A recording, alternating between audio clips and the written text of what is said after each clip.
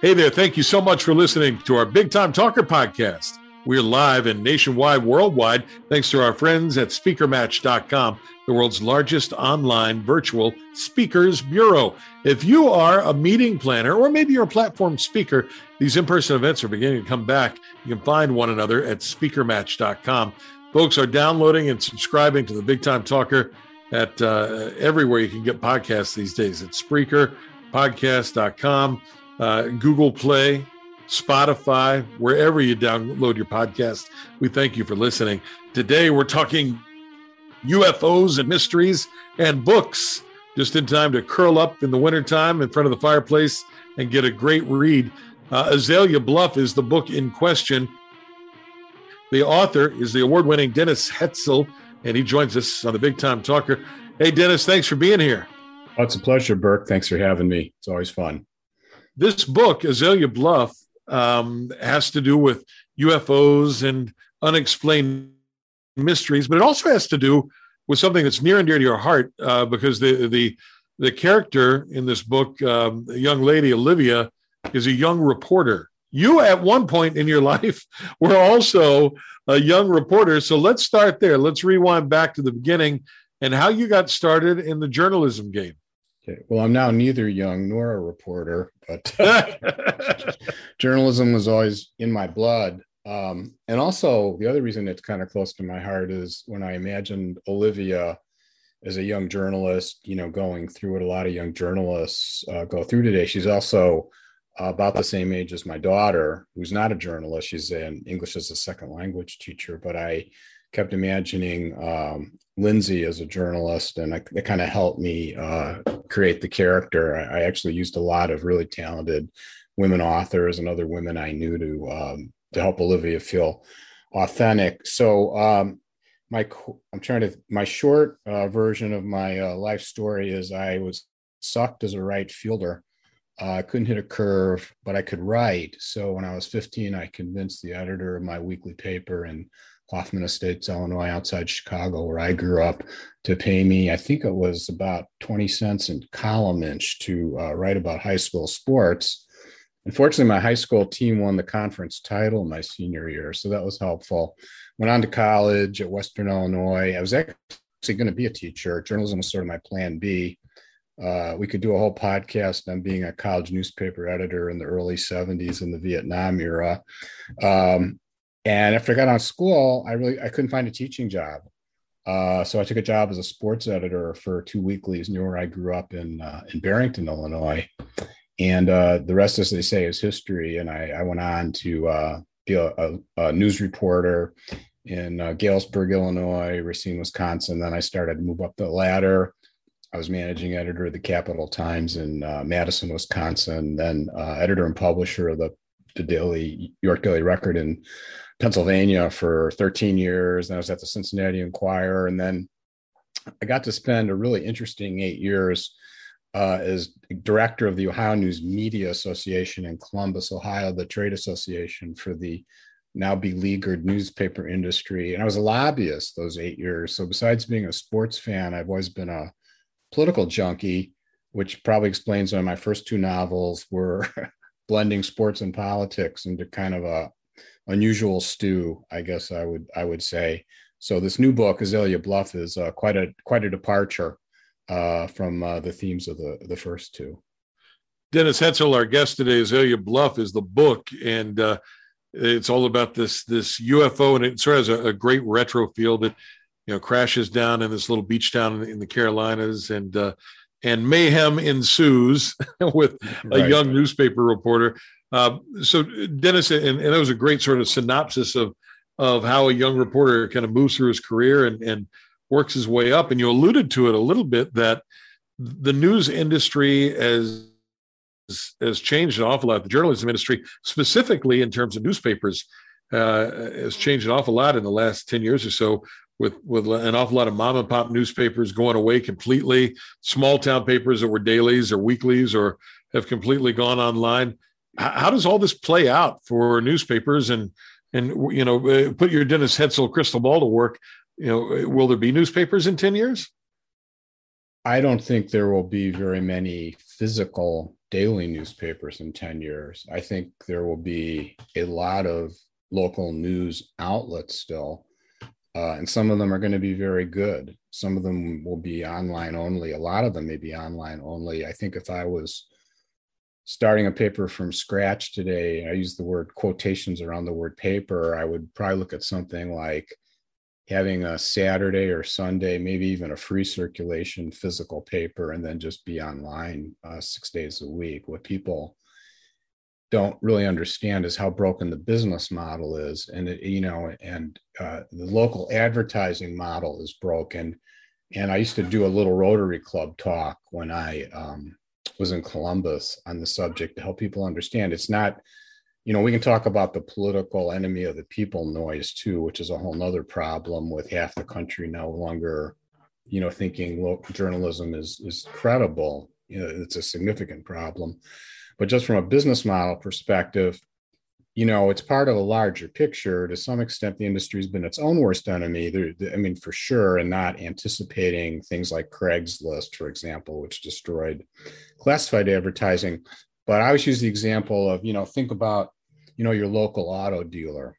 In most communities of any size, used to be 6, 7, 8 different car dealers, and they were all owned by different people.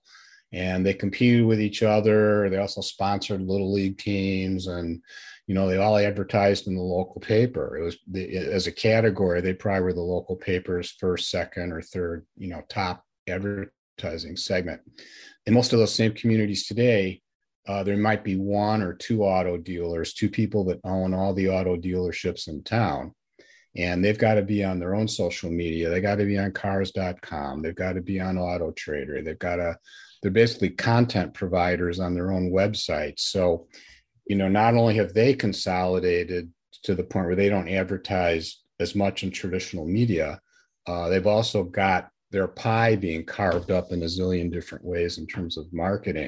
And of course, right now, they don't even have cars on their lot, which is a whole nother subject. So that's a huge category loss. And then you think about Sears, and you think about Pennies, and you think about how much the grocery stores used to advertise. You think about real estate moving from classified advertising to Zillow and Realtor.com, and on and on and on and on. So the classic local news business model, in which local advertisers were probably paying 70 to 80% of the expense of having that newsroom with all those people that covered all those meetings and all those soccer games and football games and got all those awards and honor rolls in the paper and all that stuff. That's all dissipating. So it's a huge problem on top of the political garbage that's going on. And I think I could go on and on about that too, but I would just say, forgetting, we're talking about local media here, and forget the Washington noise. I think most people, if they could be in a newsroom and saw how seriously almost all reporters take getting things right, they would be pleasantly surprised and feel a little better about that if they have concerns about the media. We're certainly not without sin, but people try pretty darn hard to do a good job. Dennis Hetzel is a former newspaper journalist and the author of the brand new book, Azalea Bluff, also available as an audiobook at Amazon.com. And you can pick up Azalea Bluff bookstores everywhere and get an autographed copy at headlinebooks.com, the publisher of Azalea Bluff, and Dennis's previous 2 books, Killing the Curse and Season of Lies, which are sort of political sports thrillers. And we'll talk more about the newspaper business in a minute, and the media, because that's a hot topic now, fake news. But nothing speaks to a young man's heart quite like UFOs do. And you got a pretty interesting story here, in that I think it blends these elements of sort of retro UFO stories with this background you have as a journalist. So to kind of lay it all out here, this UFO object type thing. It crashes on a football field in this little town in the Carolinas, and this young reporter is there in that town because she's essentially run out of dough. I mean, she's living hand to mouth, and I think, if I recall correctly, living in her parents' house when all this happens. Yep. And then, she sees this happen, and then it goes really sideways and becomes sort of a father-son story where he's trying to figure out what happened. So walk us through the germ of where this story came from, because I think that's really interesting too, Dennis, because it came from like an old school radio drama, right? Right. The backstory of this book is maybe as interesting as the book itself. And I love telling the story about how Azalea Bluff came to be. And you're right. When I got done finishing it, and then I'll circle back on the backstory in a second. And this happens to me in every book I write, is I don't really realize what I was really writing about in my heart till I get done. And I realized after the first two books, what they're really about is the price you pay to succeed at the highest levels of sports and politics, those very visible public jobs, the choices that people make and have to make, and the sacrifices and compromises. And what this book really is, I hope it's just a good thriller, obviously, but it's also really about the relationship between a father and a daughter, as you alluded to. And it's about Olivia Clavin and her dad, Jim, and his search to try to get answers, and also about their relationship and the relationships in their family. But anyway, so I was at the Charlotte Christmas show, which, as you know, is a huge event every year. It was canceled for the pandemic last year, unfortunately, but we were back in action this year. So a few years ago, I was at the Headline Books booth at the Charlotte Christmas show, and this guy with this deep radio voice, sort of like yours, Burke, stops by the booth. And I've been around a lot of broadcasters in my career, obviously, and I kind of thought right away, this guy might be in radio. And his name was Ed Galloway, and Ed bought my two books. And so he said, I've done this. I got this old school radio drama called Incident in Mint Hill. And Ed, as you know, was a real kind of broadcasting legend, especially in the Southeast. He had been on radio. He had done Bojangles commercials. He'd been on the Discovery Channel. He was known as the man of 1,000 voices, did tons of voiceover work. And I think you can still hear his voice on some car ads in West Virginia. So anyway, Ed had done this old school radio drama with, like our parents listened to, with sound effects and different characters and so on and so forth. And he was a UFO buff. And he said, I've always wanted to find somebody who could turn this little 2 CD, radio story into a full-fledged, full-blown novel. And I was being polite, to be honest, because he had bought my two books. And I said, well, I'll give it a listen. So, give me the CDs. And he sent me the CDs, and I listened, and it was pretty good.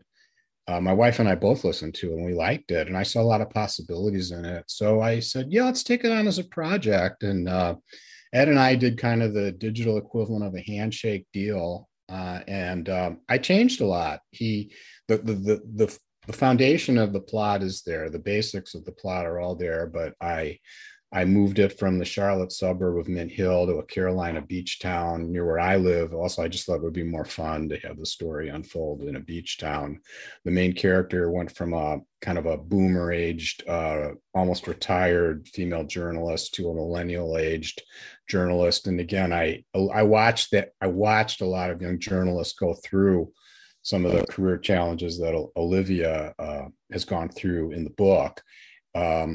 And some of the characters became a lot more important, like the sheriff. I actually spent some time with the real world sheriff in Brunswick County, North Carolina, a very fast growing county between Myrtle Beach and Wilmington, where I live. He gave me some insight into some of his challenges. And I want to point out very clearly that my fictional sheriff, who definitely has some baggage, is fictional and is not supposed to be mistaken for Sheriff Ingram in Brunswick County, who's a great guy and a real pro as a law enforcement leader. And I also had to do a lot of research to flesh out the story because, again, as you know, when you're talking about radio, TV, movie, that it's a different medium, and you do scenes, but you don't do a lot of dialogue. You don't flesh out stories, as much. You just don't have the time. Right. And Ed was not only a UFO buff, the backstories in Azalea Bluff and what happens to Olivia when she disappears after she walks through this swampy field to see what crashed onto the high school. It's a high school football field that's all sealed off. The backstory, without giving too much away, involves not only UFOs, but a lot of the secret research that the Nazis were doing at the end of World War II. And I was a little skeptical about some of the stuff that Ed had that he claimed was true in the radio drama. But as the more research I did, it was pretty eye-opening. Some of this, it seems like X-Files stuff, but some of this stuff is really fascinating. And I did a lot of research to, flesh out some of the incidents that form the backstory of what really happens to Olivia Clayton and Azalea Bluff. The sad epilogue, just to tie this off, is I was getting near the end. I had an early draft done, and I emailed Ed one day to say, hey, the draft's almost done. I'll be anxious for you to read it and see what you think. I didn't hear back. The next day, I'll never forget this. I was on the treadmill in the fitness center at the Jewish Community Center in Bexley, Ohio. And my phone rings, and it was Carolyn Galloway, Ed's wife, who said Ed had passed away of a heart attack, totally unexpectedly. And Carolyn obviously was just shattered. She's a wonderful person. She's a very successful interior designer in the Charlotte area, but she agreed pretty quickly that, she wanted the project to continue. And so Azalea Bluff has become not just, an interesting, hopefully good thriller based on, Ed's radio drama. It's really a tribute to Ed. And we actually went to Mint Hill for a launch party at the Hill Bar and Grill, which is where Ed hung out with his golf buddies, and is still in the book, by the way. There's a scene in the Hill Bar and Grill, and I got to meet some of Ed's friends and Carolyn and I signed some books. So it's really a tribute. It's a tribute to Ed, and who, by all accounts, I only got to meet him in person once and talk to him on the phone and email a few times. And it's one of my regrets that I didn't get to know this really cool guy, but even better than I did. Ed Galloway gets credit on the cover of Azalea Bluff, the brand new book from Dennis Hetzel. And if you happen to be listening in the Carolinas, you certainly have heard Ed Galloway's voice on radio and TV commercials and all that for many, many years. So journalist in this character, Olivia, in the book is a young cub reporter, if you will, are accused more than ever these days of just making stuff up. Well, you're a novelist, and that indeed is what you do now. You just make stuff up. Do you think that the journalists get a bad rap for that, whether they're on TV, on the radio, and newspapers? First of all, in all the years that I was managing newsrooms as well as a young reporter, I can recall one incident, and I did let a young sports reporter go when I ran the York Daily Record in Pennsylvania for making something up. It's actually a pretty interesting story. He was doing a feature on Penn State football before the season opened, and he was recounting some famous game that Penn State played and won. And I don't remember the year or anything, but the kicker kicked this field goal, and he quoted the guy as saying he ran around. I can't remember. It was ran around like an insane nutbag or something like that. I can't remember the exact quote. It was a good quote. It was in the middle of the story. And later the guy quoted called me, and he said, I hesitate about calling you, but I just thought you'd want to know. I didn't say that. He said, I'm a psychiatrist. He was either a psychiatrist or a clinical psychologist. So I don't want to be accused of fake news because I'm going by memory. The gist of this story is correct. I might have a couple of facts wrong because it was quite a while ago. But the point being, he was a mental health professional, and he would never use that term. He would never use that terminology. So we brought the young man in. He was still on his probationary period, and he admitted he made it up. And I said, why? It wasn't even in the lead of your story. I mean, it just, so, well, I just thought I would jazz it up a little bit. And he realized he'd made a huge mistake, but we let him go. My larger point here, that's the only time that's happened in the 30 or 40 years I spent in newsrooms, actually going back to college in the early 70s. I just, reporters have biases. And, we used to do a lot of training in my newsrooms about how to recognize your biases. And a lot of it happens in how you frame a story. How do you open with? Headline writing is a whole nother art that reporters aren't necessarily responsible for. It's an art and a science to be fair and interesting and not pull things out of proportion. But there's a lot of work that goes on in traditional solid journalism. I'm not talking about any of the cable news stations, which basically to me are entertainment and shameful entertainment in some respects. Dennis, but people understand that though? You do. You were a reporter and you were a publisher and editor for years. Can they tell the difference? You think, large, the average Joe or Joanne who's watching Fox News or on the other side, CNN or MSNBC, can they make the difference out between opinion shows and news anchors? Well, clearly a lot of people don't, because, the critical thinking skills to separate fact from opinion and to understand when entertainment is entertainment and not news seem to be lacking. But you also, these cable networks are being run by master propagandists, and Fox, in my opinion, just does it the best. And I'm sorry if that sounds partisan, but they're master propagandists. And so, if you understand the techniques of propaganda and social media, which I don't think is as political as much as it's just they're trying to keep you angry and pissed off and, engaged. And they know that if you're angry, you're going to be more engaged and stay on longer and be a target for their advertising longer. If you understand the techniques of propaganda, what's going on these cable news stations is just classic stuff.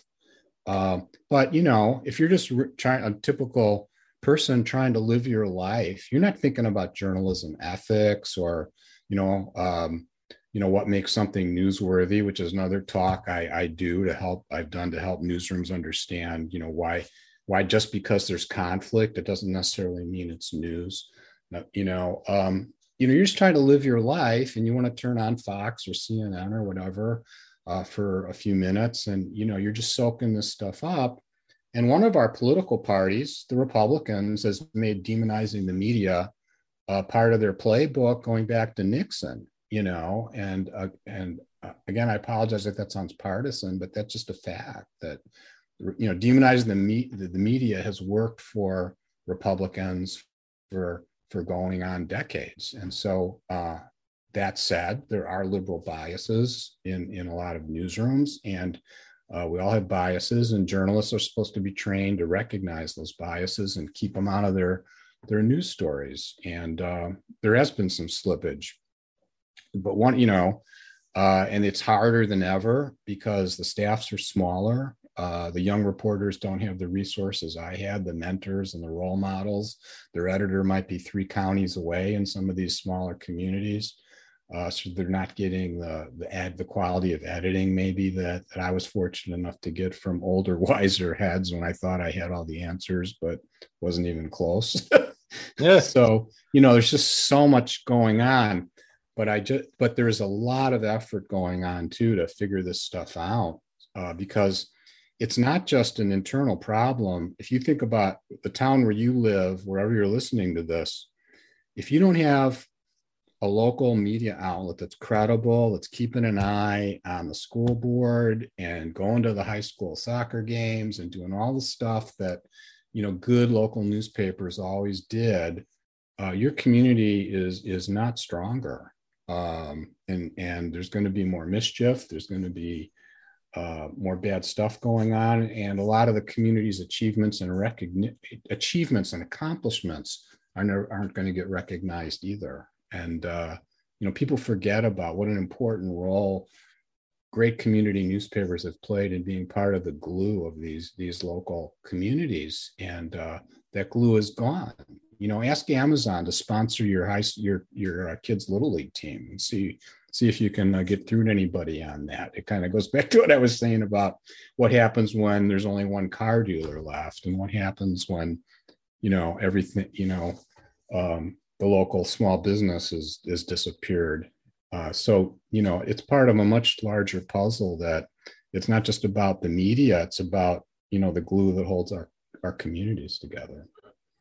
We're talking about journalism and ethics and UFOs as well with Azalea Bluff author Dennis Hetzel.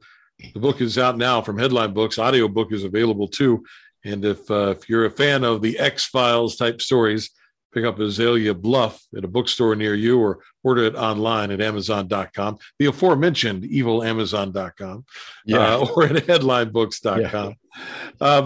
I hope I don't get banned from Amazon for that. I think we've already stepped in it in that case. But they're not in a position to do that. I mean, and you wouldn't expect them to do that. They're going to be corporate citizens in Seattle where their headquarters are. But, Well, and I think you bring up a good point, too. I'm based in Washington, D.C., and we have a big old newspaper here, the Washington Post, and it gets, lots of swings taken at it by conservatives, as does the New York Times. But I think what you're really saying, and I don't want to put words in your mouth, Dennis, but you're advocating sort of for the little guy, for the hometown newspaper in Topeka, Kansas, or Pig Knuckle, Arkansas, or Broken Balls, Montana. Those are the ones that if they go away, we're all in deep doo-doo. Yeah, there's also a really good story that was Politico, maybe it might have been the Post had this week. I can't remember the outlet. I could look it up, about how many of these important national stories that became important national stories started with a local reporter who, kept asking questions. The Arbery trial down in Brunswick, Georgia is a perfect example. There was basically one local reporter, as I understand it from my reading, in Brunswick, Georgia, who kept asking questions about it. Not a big town. And that probing, along with, one of the defendants thinking it was smart to give his video to a radio station. Yeah.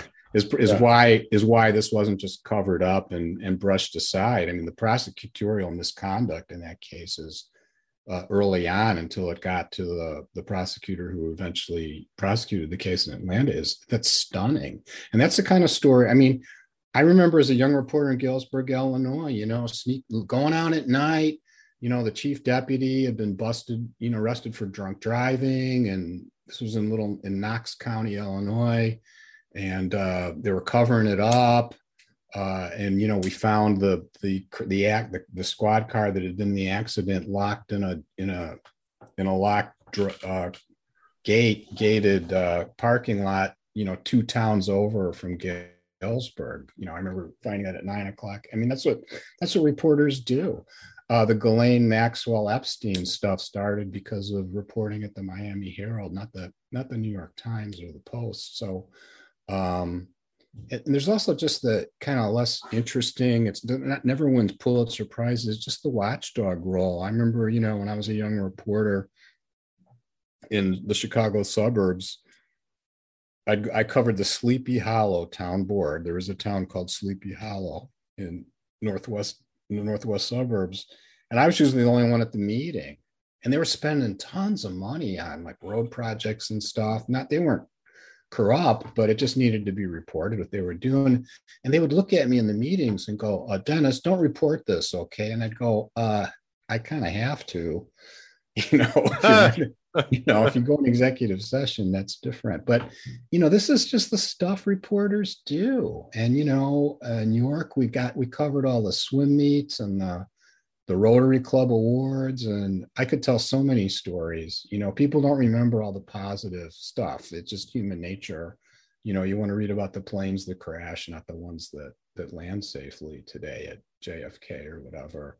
But we just don't get enough credit for that community glue thing I was just talking about. So it's frustrating. It gets a little frustrating sometimes. I hear it in your voice. Dennis Hetzel is our guest today. Longtime journalist and now a novelist. His third book is called Azalea Bluff. As a journalist, even though this is a story that you somewhat extrapolated from this radio drama, sort of a War of the Worlds thing. As a journalist, though, when you look at these stories of extraterrestrials and UFOs specifically making mainstream media news like they did in 2021, this was not tinfoil hat weekly world news bat boy stuff. This is covered in the big newspapers and on TV. What did you think about all that? Are you a skeptic? Are you a believer in UFOs? Where do you fall on the whole thing? Well, the first thing was I thought it was great that UFOs were in the news, in the mainstream media, with the government admitting that they really don't know a lot and that they don't have answers to some of these incidents. I thought it was great timing when I have a book coming out involving a lot of this stuff. Ed was a true believer. Carolyn would tell you that, is his widow. They even would joke. I think she told the story about they'd all put tinfoil hats on sometimes at some of their events. They took the subject seriously, but not themselves too seriously, which is a good attitude for anybody to take. Yep. And I'll tell you what, because of the research I had to do for this book, it was pretty eye-opening.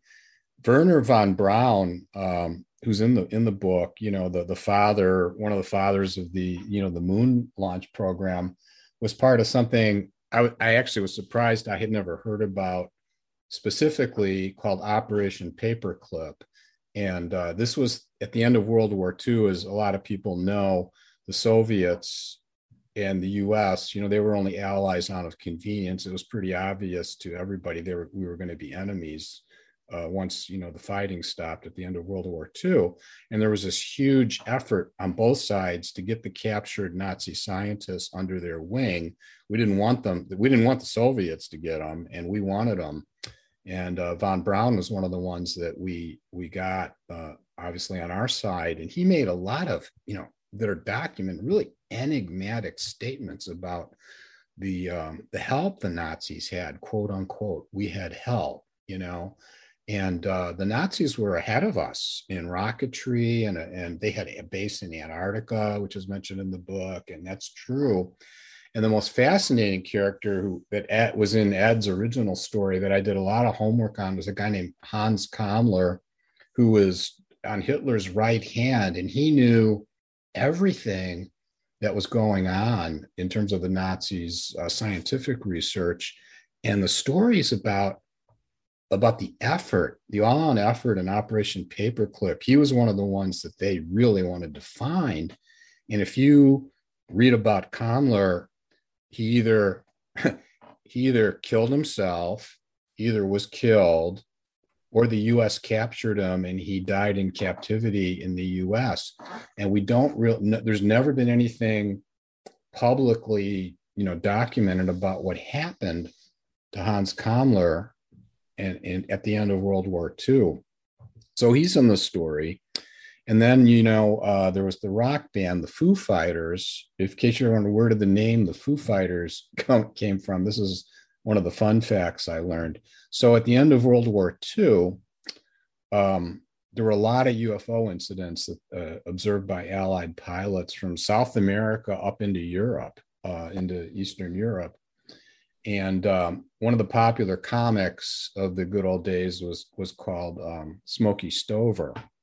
And Smokey Stover, only our grandparents or great-grandparents probably would remember Smokey Stover. I only know this because I was, a newspaper editor who bought comics from syndicates. But one of Smokey's sayings was something, where there's food, there's a fight, or something like that. So these pilots chasing these UFOs were called Foo Fighters. So when Dave Grohl founded the Foo Fighters, I guess is a bit of a UFO buff. And so that's where the name of the rock band Foo Fighters came from. I had no idea. See, this is educational and entertaining today. Exactly. We could be on NPR. So did you find after doing your research for the book that you are more of a believer now than before? Or are you more skeptical? Where do you land on it? I'm more of a skeptic about the point that the government has to know more than they've told us.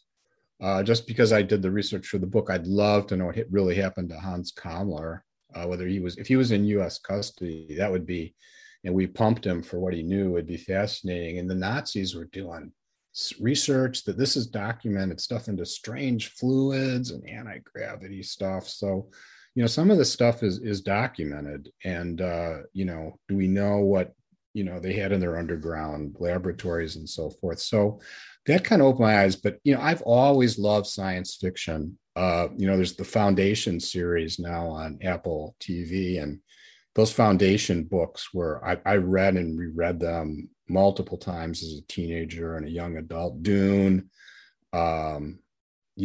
Stranger in a Strange Land. I mean, all that, so I've always been a fan of good science fiction up to today, where, Andy Weir, the guy who wrote The Martian, is probably one of my, favorite authors. So I'm open. I'm certainly open to the subject. I absolutely believe there's other intelligent life out there, whether I'm not sure we have enough intelligent life here some days, but whether they visited us or not, that I'm not so sure we know that, or that I know that for sure.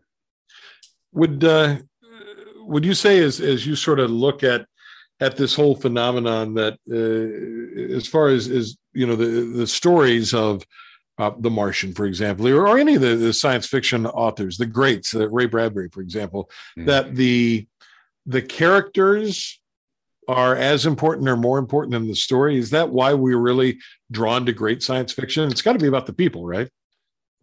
Well, there's a saying in journalism too, although fiction writing is a much different genre because the techniques are different, are very different in a lot of ways. Like dialogue drives it more, but great stories are always about people.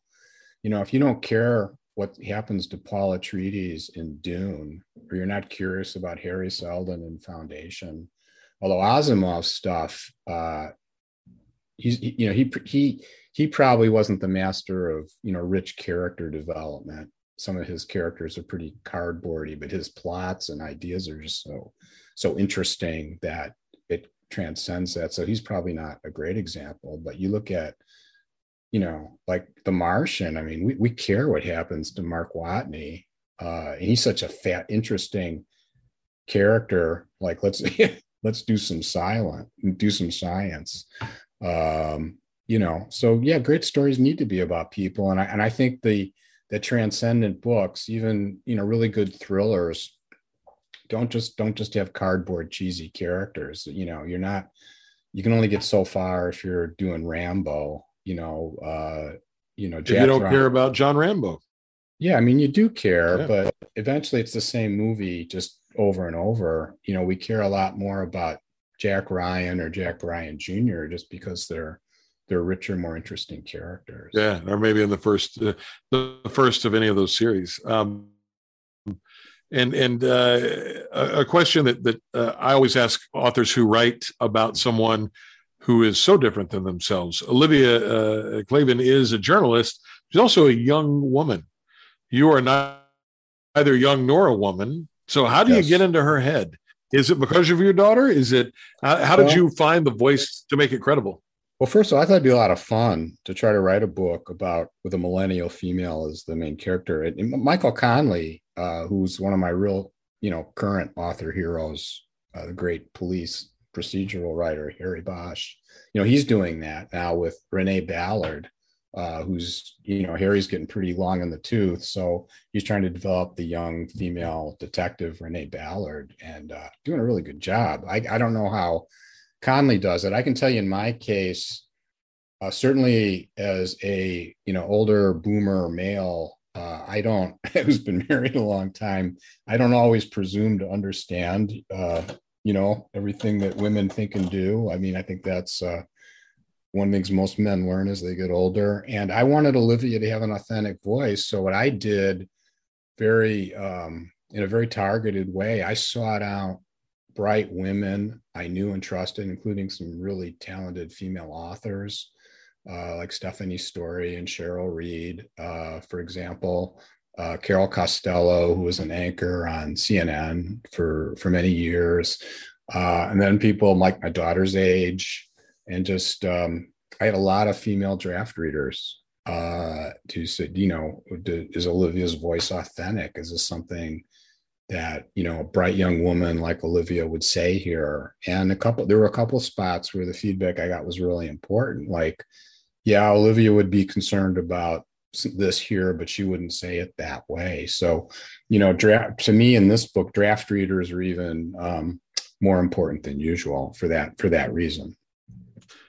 Dennis Hetzel is our guest today. And before we wrap up, I wonder, in an ideal world, what do you want to happen with Azalea Bluff? What do you want readers to take away from this book?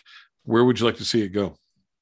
I'd like it, kind of at the 5,000 foot level to, spark some curiosity. Maybe people will go to Wikipedia or other resources to learn a little bit more about Hans Klammer and Werner von Braun and, some of the things that really happened. I think there's a scene in the book also at a Nazi concentration camp in Ebensee, Austria. And, and the lessons from the end of World War II, we should never stop learning those lessons. I mean, in an era where Holocaust deniers are getting new traction, which is just disgusting. That also gets into, we could go off down the media rabbit hole again.